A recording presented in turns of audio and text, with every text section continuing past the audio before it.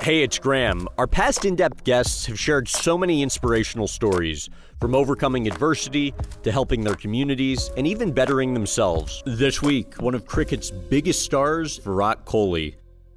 Your dad's death. Explain the situation that led to him unexpectedly passing. The situation was, so he used to do online share trading, and that was something that became quite a big thing back then when in 2006 when he started doing it.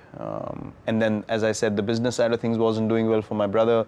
The house was on rent, and then his online share trading account suddenly crashed. So one transaction went really bad, and all the transactions that he'd done before that and whatever he had accumulated sort of went down in a go.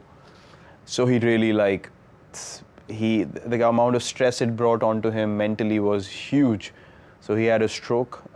He had a clot form in his brain. I didn't know it because I was playing my first season and I was at practice, and I was coming back from practice, and I reached the house, and then my cousin's sister was there, and I asked her where everyone is, and she's like, no, they've just gone for a regular checkup. I was like, why would everyone in the house go for a regular checkup? This doesn't seem right. Why is she the only one sitting at home? So I asked her where they are.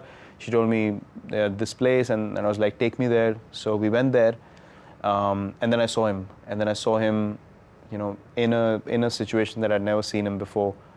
And what was the situation?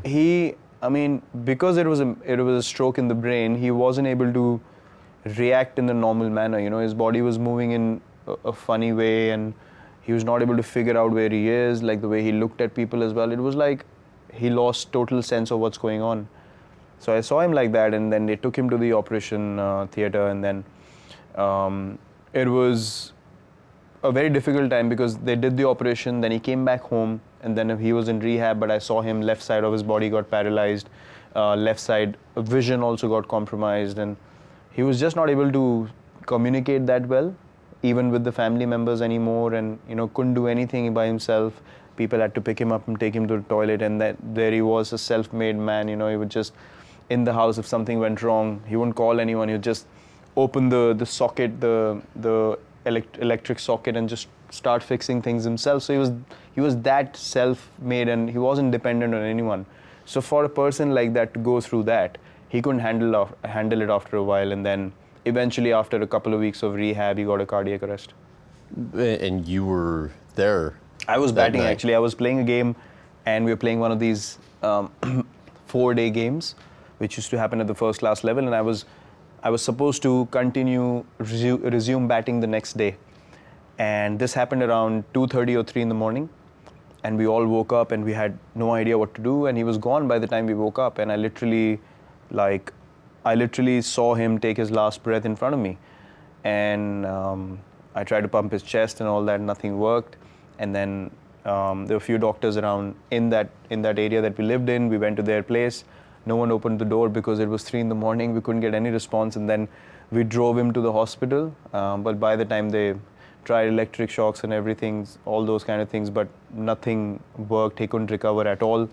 So my sister and my brother and my mother, they all broke down, and funnily enough, I couldn't cry at all. There was no emotion coming out of me, and I just became blank. I couldn't register what just happened. Why do you think that was? I have no idea. Till date, I can't understand. And I was feeling like I was myself thinking, why am I not able to cry? And then I think it was all building up inside me. So when we came back, and everyone, all the relatives came in to sort of, pay their condolences and stuff like that. And then I called my coach in the morning, and I told him what had happened. And then he asked me, what do you want to do? I said, I want to go and play. So he said, are you sure? And I was like... Because you had a game that day. Yeah, and for me, leaving a cricket match was something which was not acceptable, regardless of what happened in life. Not going to a match was not an option I ever had, or I couldn't register that option in my mind. So I said, I'm going to go. And he said, okay, if that's your decision, go ahead. So I left the house. I hadn't cried at all, nothing, no emotion. And my family was actually feeling a bit nervous looking at me because I was showing no emotion, and everyone was like, crying, and they were emotional. And then I went to the game and I picked up a friend of mine again and I told him what had happened. He thought I was joking, he didn't believe me.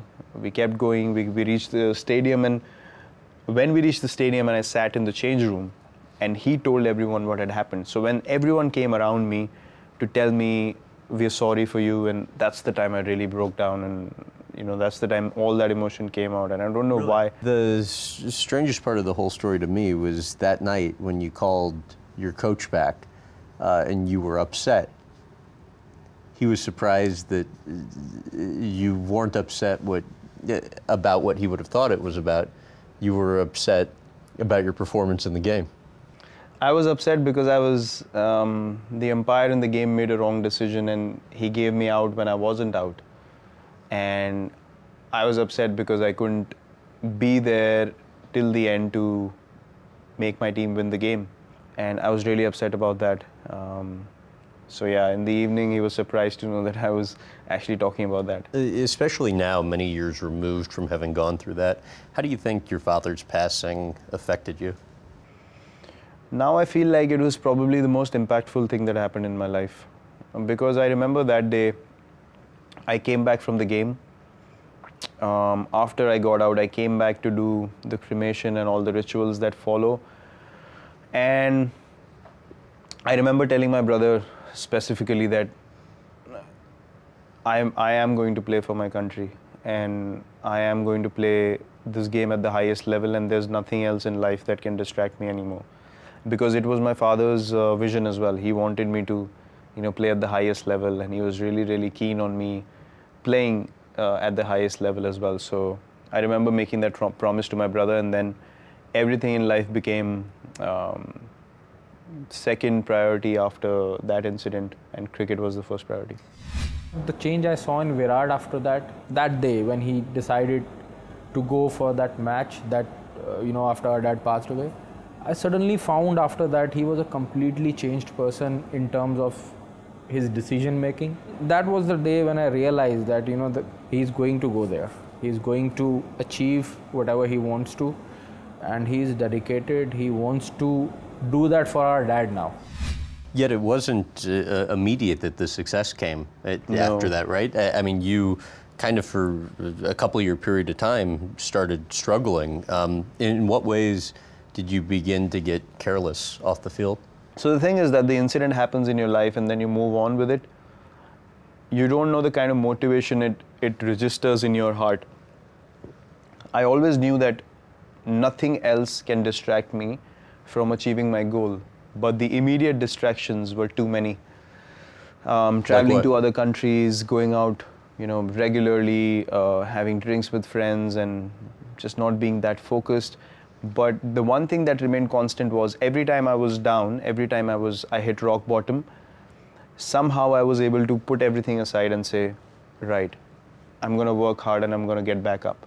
So it's not like I made a promise that I'm never going to fall down. Obviously I was going to fall down. That's life. That is always going to happen in sport and life. But the ability to come back again and again made me realize that that incident was the one incident that helped me become mentally so strong that I could, even if I was distracted, because I'm human, I will make mistakes, but the ability to come back up became so much more stronger. And right now I feel so grateful that I could get that strength from such a bad time in my life as well. Thanks for listening. We'll be back next week and every week sharing full-length, long-form interviews on Mondays and shorter, uplifting stories on Thursdays. We'd love to hear from you with ratings and reviews. Also, do you prefer the longer podcast episodes or the Thursday shorts? Excited to get your take, and thanks again for listening.